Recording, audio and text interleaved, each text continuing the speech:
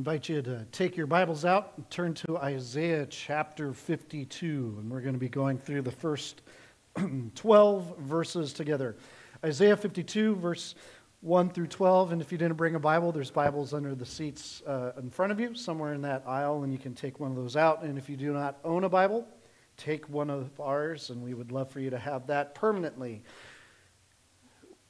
As we have been journeying through this incredible, complex, beautiful book together, we're actually now coming upon an amazing series of teachings and chapters. Isaiah 52, 53, and 54.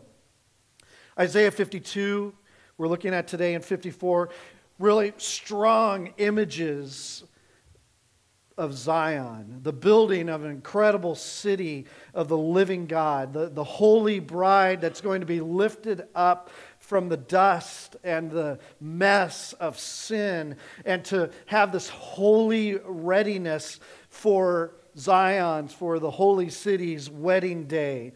And it's a powerful thing to look at, and we're going to enjoy that over the next few weeks. We're going to come to it again later on in the next few months in Isaiah 60 through 66.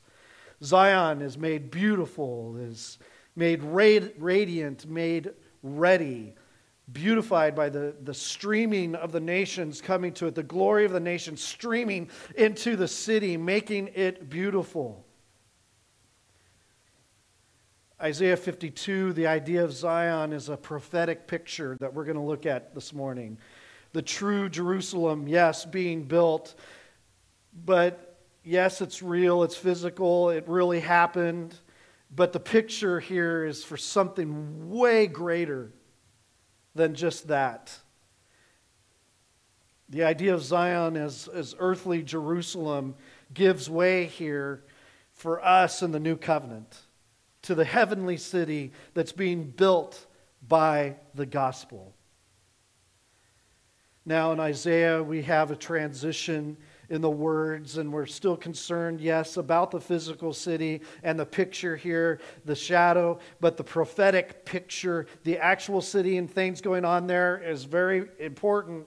And being there this last week reminded me of all of that, but it also reminded me that it is just a shadow of what to come. And it's you can resonate with Christ when he looked over the city, especially when you're up there on the Mount of Olives and you're looking down on it. You can resonate with that moment that he wept over the city. Because when you're walking through the city and you're seeing people praying at the western wall there, which is not even the wall of the temple, it's just the retaining wall. And they're not praying in Christ, so there's no mediator for them. They're hoping for a city still that will be just physical. They don't understand the Messiah. And there's an element of, while you're there in the majesty of walking in the steps of Christ, included in walking in the steps of Christ is the sadness that he felt over people that just don't get it. And we have that in our families, don't we?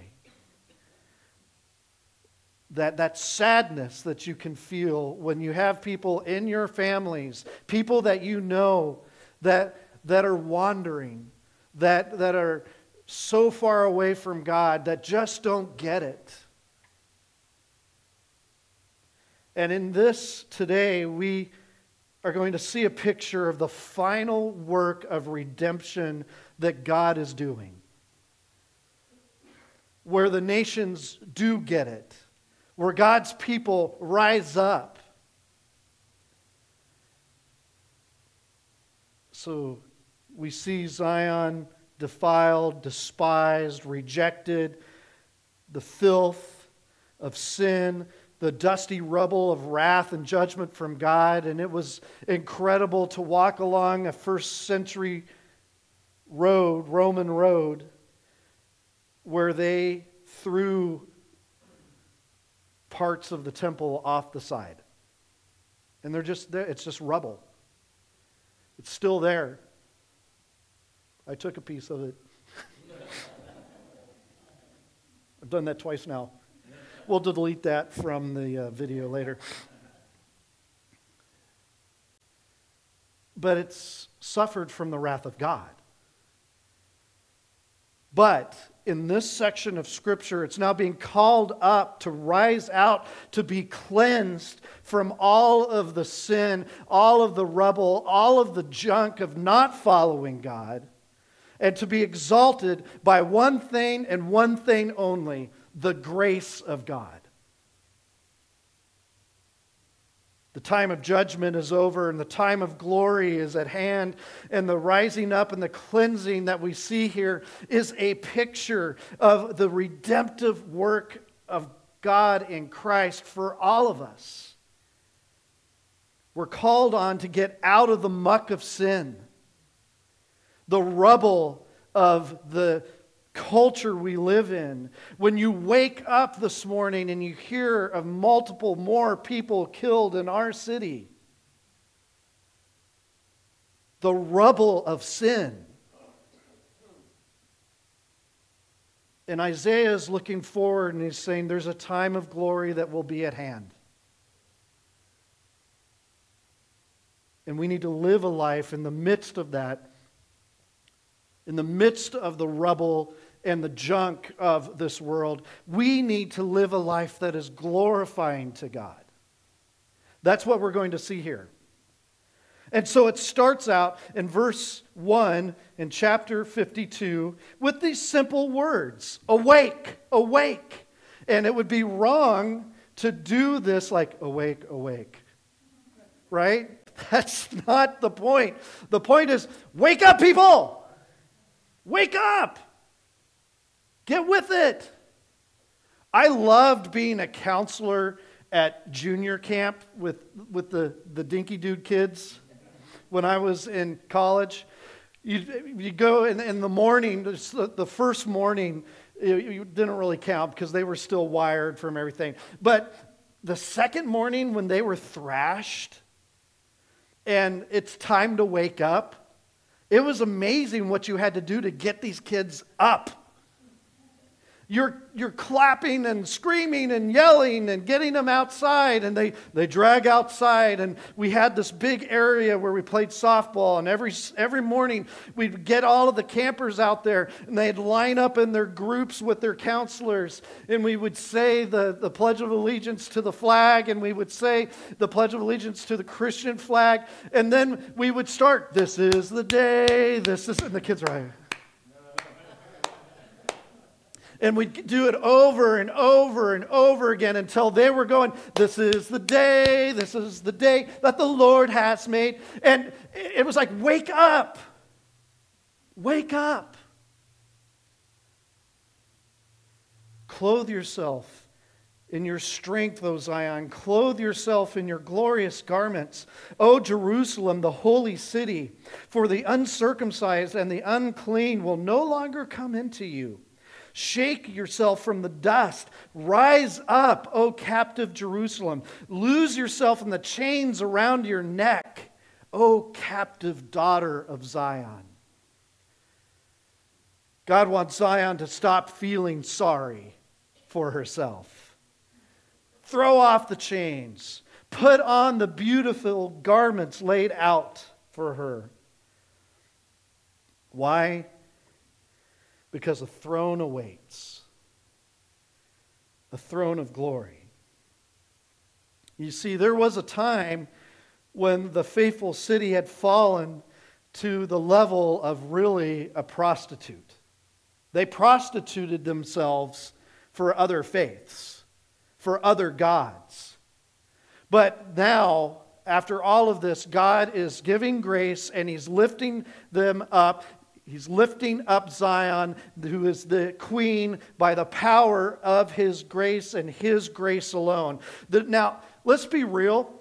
The Jewish exiles, when they're hearing this, they don't see themselves in any remarkable way, right? Would they at that point? They feel neither the magnitude of their guilt. They're just kind of, nor the majesty of God's grace. And true, they were the captive daughter of Zion. Yeah, their sufferings were real. But what we had seen through this book is that they had lost their sense of God. And they felt like victims. I sit there and I go, wow, that's the culture we live in today. Everyone is a victim. Everyone's a victim. Everyone seems to have lost their sense of any sort of understanding of God. And yes, the sufferings are real. They are. And I think that's why Martin Luther said that we need to hear the gospel again and again and again. As a pastor, sometimes I catch myself, do I share the gospel too much up front? And then I go, hold it, that's really bad for me to think. Martin Luther actually said it this way: it cannot be beaten into our ears enough or too much. Yes, though we learn it and understand it, and he's talking about the gospel here, yet there is none that takes hold of it perfectly or believes it with all of his heart. So frail a thing is our flesh, and disobedient to the Spirit. What he's getting at and what we see here is the truth is we seem to scarcely believe that through Christ we have a new dignity, a new distinction, a new freshness, a new freedom. As Isaiah says here, he's urging us to enter into the experience of a new position. Wake up! Wake up! Put on the new garments. Paul says in Galatians 5:1, for freedom Christ has set us free. Not to sit around and think about the theory of what it means to be free, but he has set us free. Stand firm, he says in the same verse, and do not submit again to a yoke of slavery. Wake up. Get up. The new identity we receive from Christ does not oppress others. It doesn't cause pain. It actually says that there will be no more that come into you that are the uncircumcised and the unclean. Well, what does that mean? Well, those that come into the new city are what? They're given new clothes, right? A new life, a new person in Christ. The New Testament makes it clear God's definition of who is clean and who is unclean is surprising to us. God calls anyone clean who has been washed in the blood of Christ. Isaiah's point is that the glory of Zion will never be taken away again, because it isn't going to be about worldly prestige, not even religious prestige. And man, they're all about walking around in their religious prestige there. But you always come out in a cruel game of winners and losers and that type of stuff.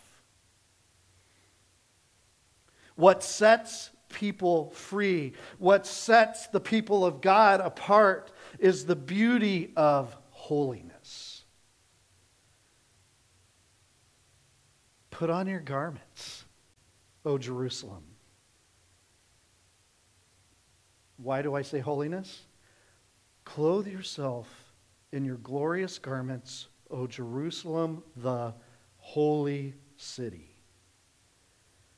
The beauty of holiness. And the interesting part for that in us is that anyone can come into that with Christ. Zechariah 3:4.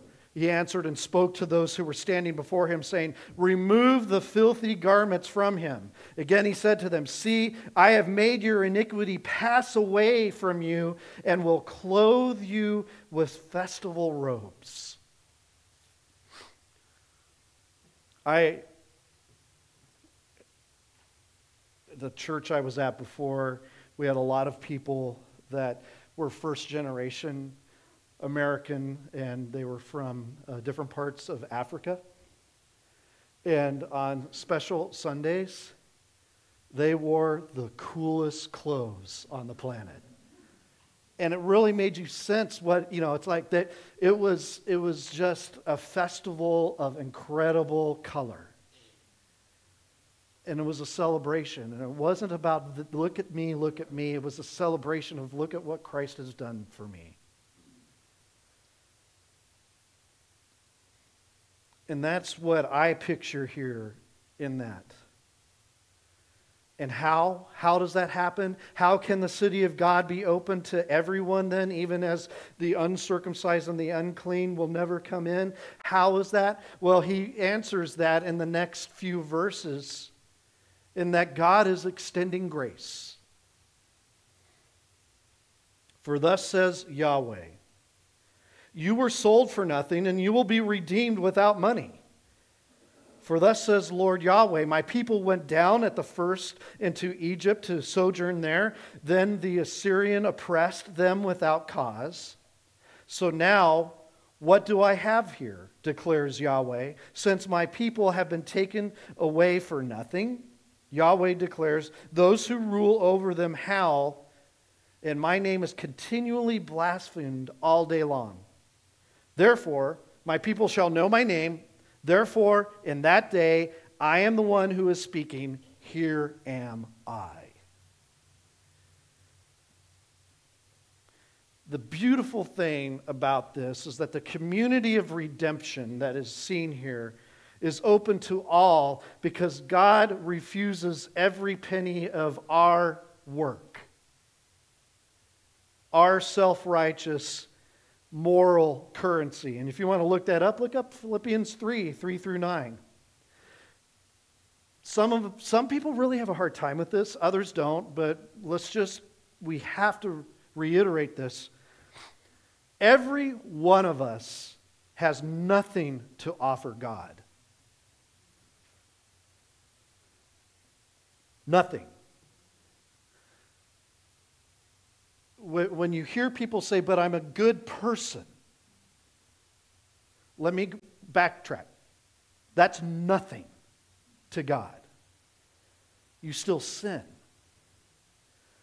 One sin is the same as multiple sins. It separates us from God. If someone came up to me this morning afterwards and said, Scott, I just have a hard time with that, I would be, well, take that up with God. But you're going to lose.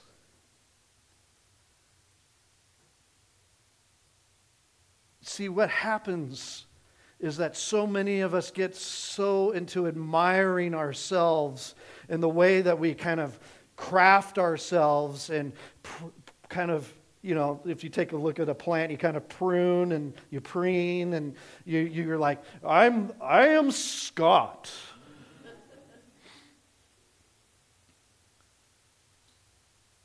And it's all unclean to God. And it's actually domineering to others then.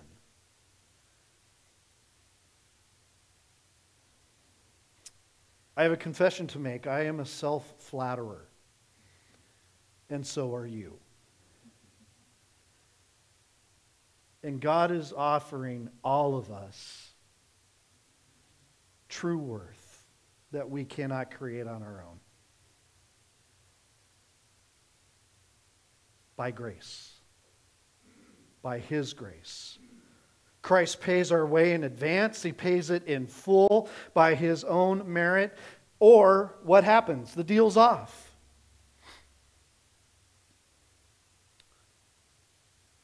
I don't watch much TV unless it's a sports thing. But I know in the past they used to have a lot of infomercials on TV. And one of the big things that they would do is like, you can pay as you go. 7 easy installments, right? That type of thing. God has no pay-as-you-go plan.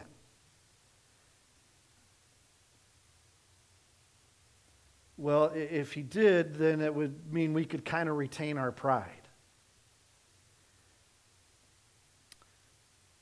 There's a reason why Jesus said it's really hard for someone that's wealthy to get into heaven and to understand that, because it's humiliating for accomplished people to be given free entry because they didn't deserve it.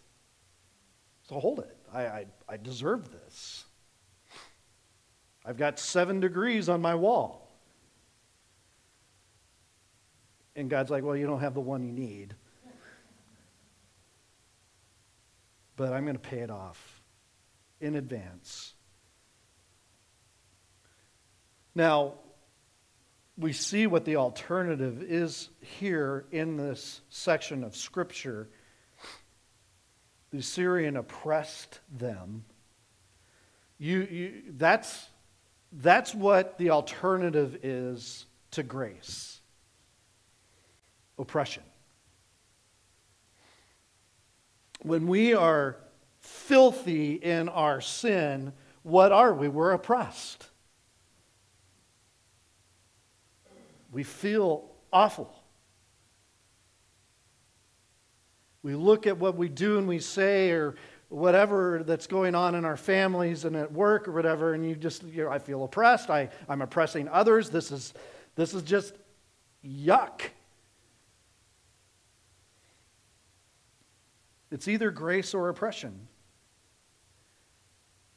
And I think one of the things we have to do is we have to overcome our dread of being loved by God. Because that means we have to give up on ourselves.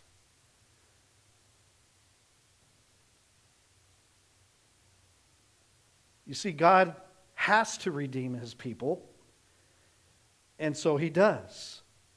And just like we were sold for nothing without money, we are going to be redeemed without that. God doesn't owe our master, the sinful masters, anything. He doesn't owe them anything but destruction. He's going to destroy them, right? He's going to destroy the sin. He's going to cast it how far? As far as from east for west, you're not going to be able to see it. He's going to destroy without money, going to redeem his people. And we know how he's going to do that. If you've been with us on Thursday nights, you've heard this already in 1 Peter 1. You know that it was not with perishable things such as silver or gold that you were redeemed. Does this sound familiar to what we're just talking about? From the empty way of life handed down to you by your forefathers, but with the precious blood of Christ, the Lamb without blemish or defect. That's what redeems us. Now we're going to get into that big time in the next week or two here. But if you look at the end of this chapter, if you look at verse 15, thus he will sprinkle many nations. Sprinkle them with what? Well, his grace, but what does the grace come from? How is it manifested? It's through Christ's blood. And then the next chapter in Isaiah 53:5, he was pierced for our transgressions, he was crushed for our iniquities. The punishment that brought us peace was on him, and by his wounds we are healed. We could say by his wounds we are redeemed. The blood of Jesus brought us back out of this. The blood of Jesus brought us out of slavery to sin without a dime, without a penny. And in a couple chapters, in chapter 55, we're going to have another call. The call today is awake, awake. In 55, one translation says, ho, ho, which could be translated for us, hey, everybody. All who are thirsty, come to the waters. And you who have no money, come buy and eat. Without money, without cost. Why? Because it's the blood of Christ. Come to Jesus and be free. He doesn't need anything from you. He gives something to you that you could never afford, that you could never pay the price of, right? It's a gift. There's a reason it's a gift from God. You can't afford it. I can't afford it. Don't try to pay for it. That's an insult, really, to God. Accept His gift of grace. And the end result of this redemption without money is that Zion will know that it is God, it is the Lord, it is Yahweh that did it. We're going to get into heaven and we'll have no doubt about the sovereignty of God and salvation. There's all kinds of debates that go on all the time from people in churches and all this type of stuff. Go back and forth on God's sovereignty and God's salvation. You know what I enjoy? There'll be no debating in heaven. We will all know God did this. From beginning to end, we will give Him the glory and the credit and the praise. We will know that God foretold it and He brought it about and He bought it. And God intends to display the glory of His grace to all who come to Him. And so His eager heart sends messengers into the world to awaken their faith. In verses 7 through 10, there's going to be this victorious homecoming of God.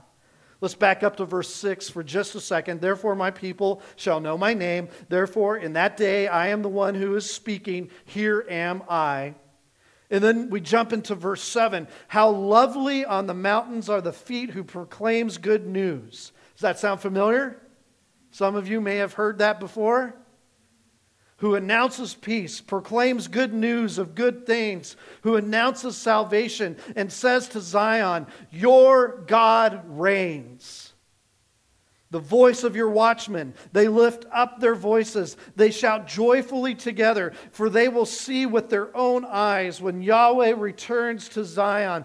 Break forth, shout joyfully together, you waste places of Jerusalem. For Yahweh has comforted His people. He has redeemed Jerusalem. Yahweh has bared His holy arm in the sight of all the nations, that at the end of the earth may see the salvation of our God. Now, Isaiah is not admiring someone's feet here. What he's saying is there's going to be a welcome sound in the footstep of a runner bringing the good news. And what you have to think of is a Greek warrior running from Marathon to Athens in 490 BC. And the message that this Greek runner has is, rejoice, rejoice, we conquered.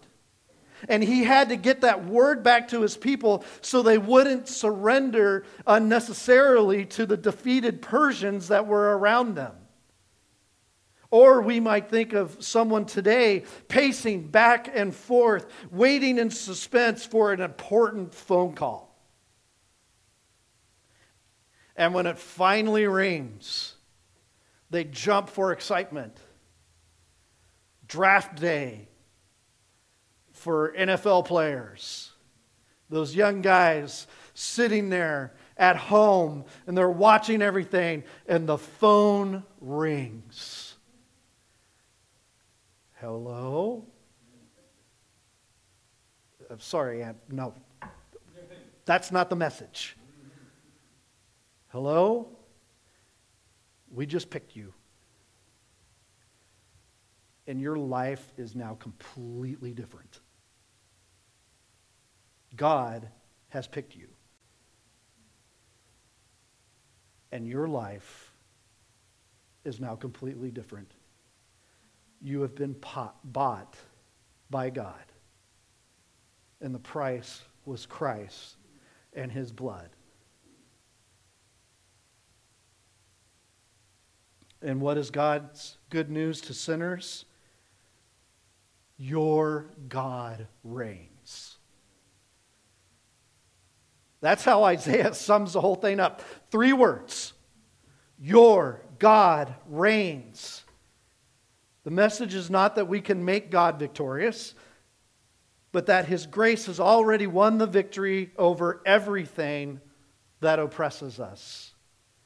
We do not surrender. The message is not that God loves us, but that he loves us with a love that cannot be defeated. It cannot be defeated even by our own stupidity. This is the gospel. The finished work of Christ on the cross. His resurrection and ascension, royal authority over everything, prophet, priest, king. There is power within the good news to lift us out of the defeatism of this world. There is no end to the impact of the gospel. Amen? It's the only cause in the world that succeeds. And Isaiah envisions a lone messenger running to the city of God with the good news. Welcomed by the watchmen on the city wall in verse 8. The city bursting into song in verse 9. And drawing the nations into the spreading circle of joy as far as the ends of the earth in verse 10. And the new city is like 12 cubits by 12 cubits. It's like big. It's huge. And it's full of God's people. And so Isaiah wraps this up in verses 11 and 12 with just, you know what then? You need to depart. Depart from where you're laying down. You need to wake up. You need to get up and start the pilgrimage. Depart, depart, go out from there. Touch nothing unclean. Go out of the midst of her. Purify yourselves, you who carry the vessels of Yahweh. But you will not go out in haste, nor will you go as those who flee. For Yahweh will go before you, and the God of Israel will be your rear guard. We're going to spend a tiny bit of time on that, because I don't think we picture that in our mind enough in our everyday life. But what Isaiah is getting at here is, okay, are you going to get up? What city is going to be your home? What city is going to be your home? Is it going to be Babylon? Or is it going to be Zion? See, the people of God cannot remain as they are. You have to take off the old and put on the new. Israel had to leave Egypt. The exiles had to flee Babylon. And we too must decide, and we need to get moving. God is telling us to run from every system of false self-salvation and run from it fast. He expects us to make a clean break. What does he say there? Touch nothing unclean. It's a clean break.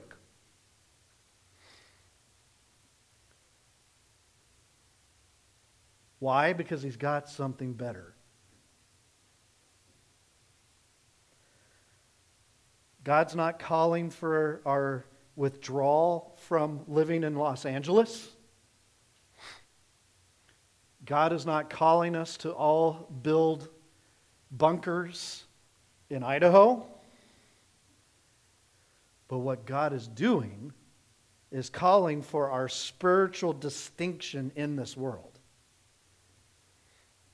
You see, in Christ, he gives his people a new dignity, a new priesthood, that we bear the vessels of the Lord, as it says in Numbers 1:50. It put it in New Testament terms. We have been approved by God. Check this verse out later, 1 Thessalonians 2:4. been approved by God to be entrusted with the gospel.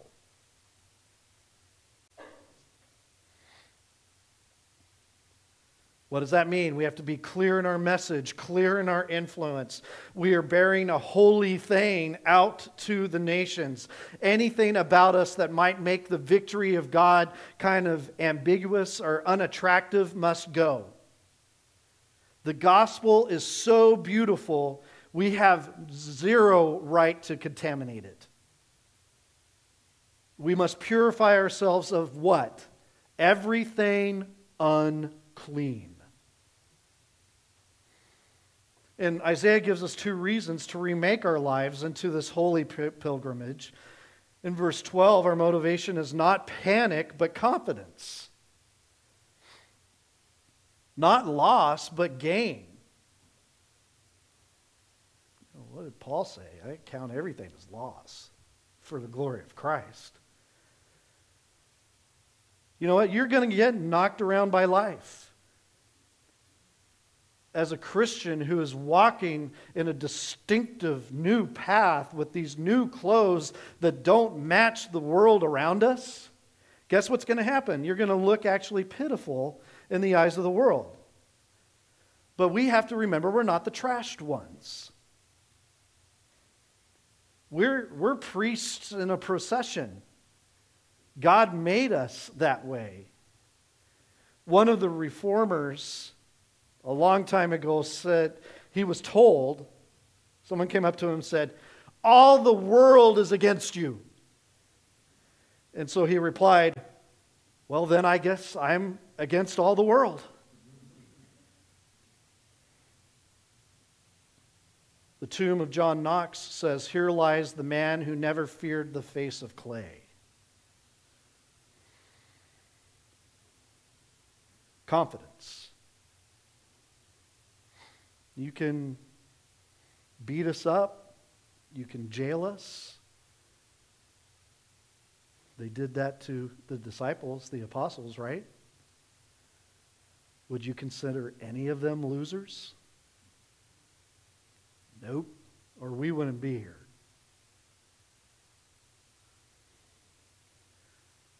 Confidence. Second, God is our escort. All the way. Which says something too. God is on the move. Do you agree with that? God is on the move. He goes before His people in victory. And I love that He follows after for the ones that can barely make it. So when you are that person that's like, "God, I don't have anything left. I am a mess. I am as weak as it comes. I am as frail spiritually as it can be." God's there going, "I got you. You will make it." He's leading and He's following us up behind.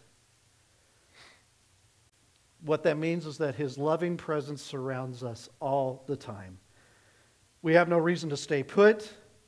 We have a lot of good reasons to press on. Philippians 3, "Brothers, I do not consider myself as having laid hold of it yet, but one thing I do, forgetting what lies behind and reaching forward to what lies ahead, I press on towards the goal for the prize of the upward call of God in Christ Jesus. Let us therefore, as many as are perfect, think this way, and if in anything you think differently, God will reveal that also to you."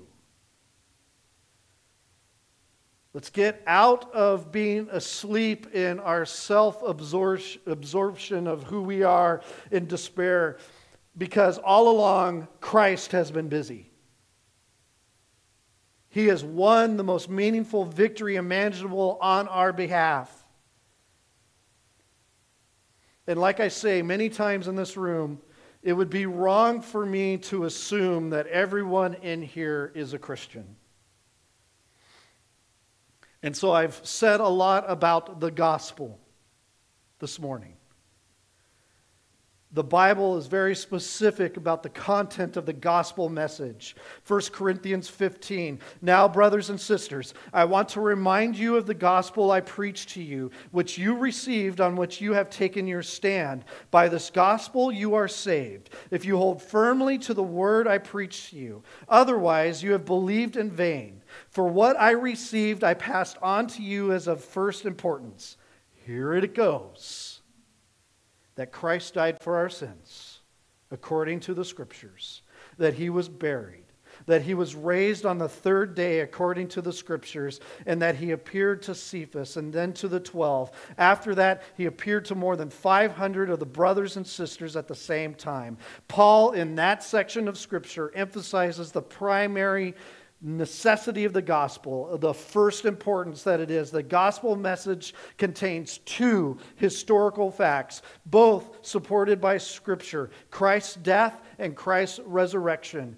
Both those facts are bolstered by other proofs, and I can give you two of them that I was available to be at this last week. There are two sites in Jerusalem where they think maybe Jesus was buried there. And there's debate about it all the time. But the most important fact of both of those sites is Jesus is not there. He's risen. So I don't care about the site. I care about that He rose from the dead. His resurrection is proved by hundreds of witnesses. He has won the most meaningful victory imaginable on our behalf. The gospel of Jesus Christ is the good news that God provided the way for man to be free from the penalty of sin, and it was bought with the blood of Jesus Christ. Everyone dies physically, but those who believe in Jesus Christ are promised a resurrection unto eternal life. And that's what Martin Luther kept saying, pound that in my ears all the time. Because the world certainly isn't pounding that into any of our ears, right? The gospel of Jesus Christ is the best news anyone will ever hear. And what a person does with this news will determine where he or she spends eternity. God is calling you to choose life in Him. Call on the name of the Lord and be saved. Romans 10:13. So, for those of you who have called upon the name of the Lord, Romans also says, we are more than conquerors. He is sending us, as we see here in chapter 52, depart, depart. He is sending us to the nations with a message of pure and endless joy, open to all who call upon His name. He is watching over us, as we see in these verses here at the end. He is watching over us everywhere we go. He is coming again in a final and eternal victory. And so, you know what, everyone? Let's wake up. Let's be ready. Let's put on the new clothes. Let's throw off what sin was entangling us and put on the new clothes of Christ. Let's get on with our work while we still have time, because what is our work? We share the gospel. And everywhere that you see the gospel mentioned, there's an urgency to it. Guarantee you. Look into it. Look around where the gospel is presented, and there's an urgency. Because everyone who calls upon the name of the Lord understands what a difference it makes. And I've got to share that. I've got to depart. I've got to depart. And Yahweh will go before us, and the God of Israel will be your rear guard. Amen? Let's pray together.